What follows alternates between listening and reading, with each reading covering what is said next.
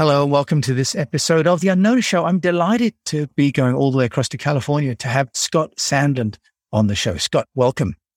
Thank you. Now, Scott, tell us, you're just south of San Diego and you have a company called Cyrano AI. Can you help us to understand how you're using AI to help people to understand? Sure. So the name of our company comes from Cyrano de Bergerac, which is, the play. If those of you who are watching this don't know, it's a play about a guy with a big nose. And what he's really good at doing is writing effectively. So it's a love story, and he tells the guy, this is what you say to have the girl fall in love with you. And that cliche in movies and TV shows where there's, a guy whispering into the ear, they put in the little, radio receiver into the ear and the guy's telling him what to say. All that comes from the original version of that is Cyrano de Bergerac. And so our company is built on that idea where our system, our AI, analyzes people and then gives you information. And the idea is to have, your customer or the user fall in love with you. And so we say, this is what matters to this person. This is what they care about. This is how you can engage them to have a better and more satisfying relationship. So Cyrano de Bergerac, I think that was Gerard Depardieu, wasn't it? The Frenchman who played that role. Steve Martin in a remake of it called Roxanne, but the same story. Love that story. Now, you say for people to get to know more about the other person, do they need to be there physically, or is this happening through text or voice? What's the way that AI is engaging? So our AI is linguistic analysis, and I believe words and speech are a behavior, and I think they're the defining behavior of people. I think peacocks have feathers, and deer have antlers, and humans have words. And it is our most defining quality. And the reason we run a planet is because we can effectively communicate with each other. And so I really look at this from a behavioralistic standpoint.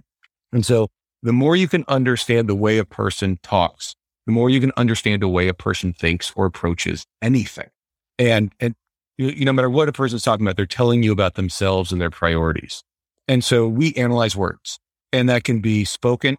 That can be on Zoom, that can be email, text message, wherever there are words. We think of it as like a fingerprint of that person and deeply know a person and then transmit that information to the other person on the other side of the conversation. Scott, you've got an academic and medical background in psychology, haven't you? So I was a clinical hypnotherapist and then the CEO of a mental health clinic. And then my co-founder is a sociologist and neurolinguist. So the two of us sort of had these different educational and working experience in linguistic strategy and just kind of paying attention to words in a slightly different way. So you're well qualified, Scott. So how does it work, though, from a practical point of view? Does the person that uses Cyrano have like an app on their phone or in the Zoom meeting? And are they getting sort of numbers or charts or emoticons? Is it real time, or is it, a sentiment analysis after the event? Right. And I'll even start there with the sentiment analysis. So sentiment analysis is this fascinating thing because it's got really low standards for people to be happy with it. It really is about a fifth grade reading level. And so we've got all these multi-million-dollar companies focusing all their efforts on trusting a fifth grader with advice after the call is over. And so how'd the call go? And the fifth grader goes, not good. And you go, why? And he goes, I don't know, I'm a fifth grader. And that is sentiment analysis. And so what we can do is we can do real time. We can do after the call. We put together a report that shows graphs of this is when they were highly committed. This is when they were curious and open-minded, which is not bad. It's just a different thing. And this is where they were talking about a need versus a want. And this is where they were applying logic to this. And this is where they were being irrational. And all of these things are graphs. And then we have that. And then we also have the sort of icons of here are the priorities that this person was using in ranked order. So for example, this person was highly focused on facts and data versus this person was highly focused on their ego. Says this person was highly focused on the relationships of the community, so on and so forth. And then we turn all of that into a so what. So we give bullet point sentences on what to do about it. So we make it really easy and actionable. So we say, how to collaborate with this person. Here are the next steps you should do. Here's how to have a long-term lifetime value of the relationship. Here's how to de-escalate conflict. Here's how to mentor the person. Here's how to negotiate without losing rapport. So we really come up with very specific what you need to do to more effectively engage with this person. And what are the applications then, Scott? I mean, I can think of myriad ones, and we talked earlier before the mic about, young people and what they're saying, how they're communicating. Is this being used in commercial or sort of social settings? How's it being used? So both of those. So the impetus behind this was, me being the CEO of a mental health clinic, working with at-risk teens and watching the teen crisis unfold in America. And to people who are listening around the globe who may or may not be aware of this, teenagers in America aren't doing so great. To put it lightly, the second leading cause of death under the age of 24 in America is suicide. Pre-COVID numbers, every single day in America, just in high school, so a 4-year window. So in high school, there were 3,000 suicide attempts every day for years. And no one was talking about this. And you could look at it and it was, you think socioeconomics, what could this be? And it turned out rich white kids were killing themselves at historic levels. And the reason I bring it up that way is you say, okay, this is the population that should have access to all the best solutions. And it's not getting them there. And so if it's happening there, it's happening everywhere. And so I was looking at that and saying, we need to build a tool that can help people feel audienced and understood. We need to build a tool that can create empathy and strategy so more therapists can do work.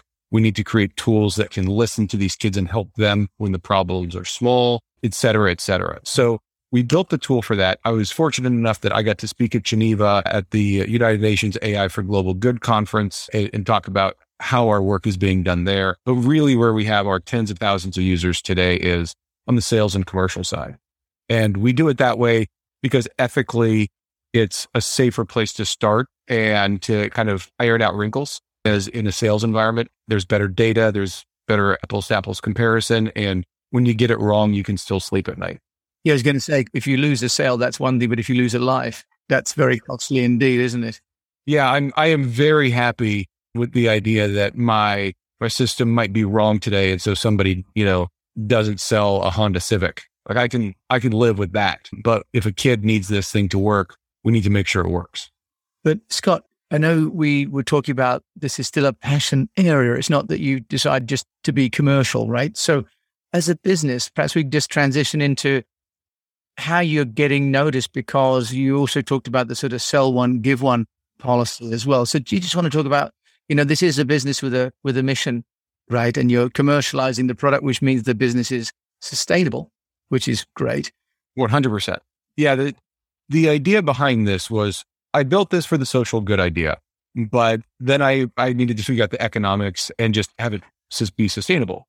And I didn't want to do anything with, charities or endowments or anything like that. I wanted this to be something that we could run it our way and do it right. And that meant, own it. And so we came up with this, like you said, sort of the sell one, give one. And basically what we've come up with is a pricing model where every time we sell a 1-year subscription to the software to a salesperson, a real estate agent, a car salesman, whatever that is, that one sale subsidizes one user in a social good scenario. So call that a volunteer at the teen crisis hotline, call that the suicide hotline, call that subclinical support groups. So just, on-campus college support groups that need to help each other out. We now give our software to those people. And what that means is these wonderful volunteers who are listening to people who are in crisis or texting back and forth with people who are in crisis. We can help them be better at their job. We can onboard them more quickly. We can help them connect with the person on the other end of the call or text more effectively. And we can do that at scale. This show is around getting noticed. And of course, in a way, what we're talking about is being noticed at a deeper level. Isn't it about what's happening emotionally to someone rather than just from a publicity point of view? So very powerful. And Scott, is Cyrano omnichannel? And by that, I mean, you've got people maybe messaging by text and WhatsApp or maybe TikTok and Facebook. Is it collating all this data from, if you like, one person's multiple platform correspondence? Increasingly so. So we are an API first company. So my COO created a company called Cirrus Insights, which was the number one app in the Salesforce marketplace for almost a year. And it was a top 10 app for maybe 8 years. And so he and his programming team that he brought with us are API integration, plug this into a more complex stack. And so that's our philosophy, is to scale that way by empowering existing tech. And so we're in all email providers today. We're in Zoom today, and we're building out the APIs to plug into specific apps, healthcare apps, crisis support apps, things like that. And so the game is just building out those integrations. And then when people come to us and say, we want to integrate you with our API. So we go back and forth with integrating the input and the output. Over time, the goal will be to be everywhere. So getting everywhere, and I guess this idea that Gates had a computer on every desk. Yeah. How are you getting Cyrano noticed? Apart from having a brilliant name, of course, how are you getting the company noticed as an entrepreneur? There's a cliche quote that I think really applied. I was very busy patting myself on the back for being smart for a little while and coming up with a neat idea and being awarded a patent and these kinds of things that I thought were it. And then the cliche quote is, people don't care how much you know until they know how much you care. And that was the obvious aha for me was, well, of course. And so the word is community. And everything in my life that has gone well has been about community. And I love community. And whether that's a sports team, growing up in high school and college, I played at sports teams, whether that's early in my career, finding peer networking groups or continued education groups, those kinds of things. There are communities and groups that you can plug into that you don't need to create, where you can find like-minded people who want to hear what you're doing. And so for me, that was the game. And the real turning point for our company was when I got away from look how smart all our stuff is and instead said, hey, how are you? And started listening to the specific needs and wants of the communities, seeing where my tool organically fits in those and provides value, or just where my experiences and ideas, have merit. And that has been what's gotten us noticed.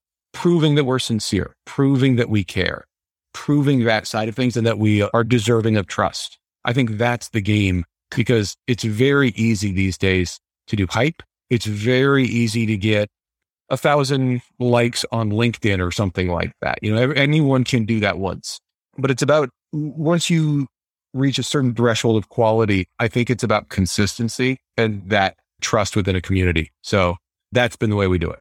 Perhaps some irony that you've built a business based on listening. And, then you had your own moment where you learned to listen as well. I think probably as entrepreneurs, we kind of all start with an ego and then at some stage realize it needs to be about more than our own ego. Again, the irony of the name of the company is Cyrano de Bergerac, and he's wants to be in the shadows. He wants to be hidden, in or behind the bush and just whispering the truth. And that is true of my company. And when we built it, I was talking to, the three of us that are sort of the officers of the company.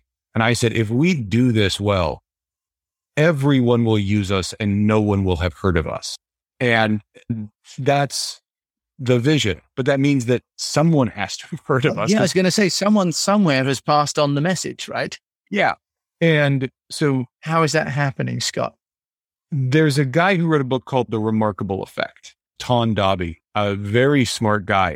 And he hit me with a great idea of don't be better, be different. And in doing so, get people to rally behind your cause. And it turns users into advocates. And so all of that idea is we really built our company to help kids. We really, really did. And the commercial applications are neat. And no sane person can hear our mission statement and say it doesn't matter. Just share then, Scott, what is your mission statement? There you go, put you on the spot. We want to be able to create an AI that is a world-class therapist and be able to give it to every single kid for free and just have it live on your phone. And because we're making the money on the commercial side and we've earned the trust, people know what they say to this app is confidential, is safe. We're not marketing to them. We're not selling this data. We're not data mining them. It is a sincere, philanthropic, good thing. And that's what we're doing. And so I can say to, I just did to the president of a regional real estate group here. I said to her, I mean it. I need you to go first. I need you to just trust me and show people that you trust me. And that is going to help save lives. And she said, I believe in you. I believe in this. I have no idea what your tech does. The answer is yes. Nice. Yeah. And that's beautiful. And they actually don't even care about the product anymore. It's the mission. Completely. Yeah. It sounds an absolutely wonderful system. And so in terms of the business and the app, is this a global app that runs on multiple languages? I'm going to ask that because we have listeners in Asia, China, and Japan.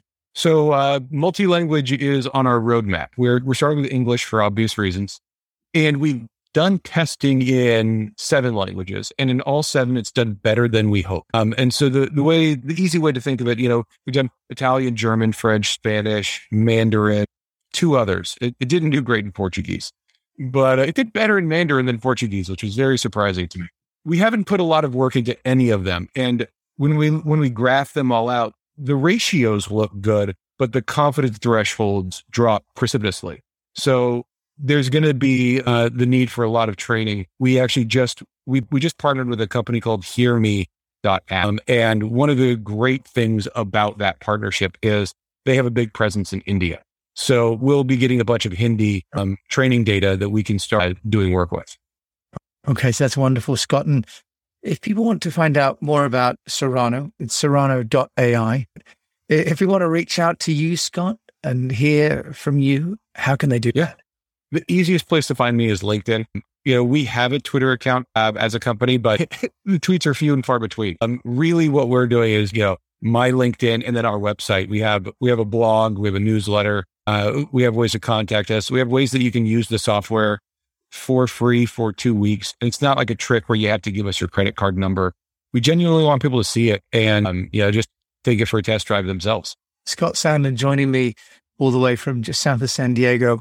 Thank you so much for sharing about the power of purpose, really, and the merit of following community. Thank you so much. Thank you.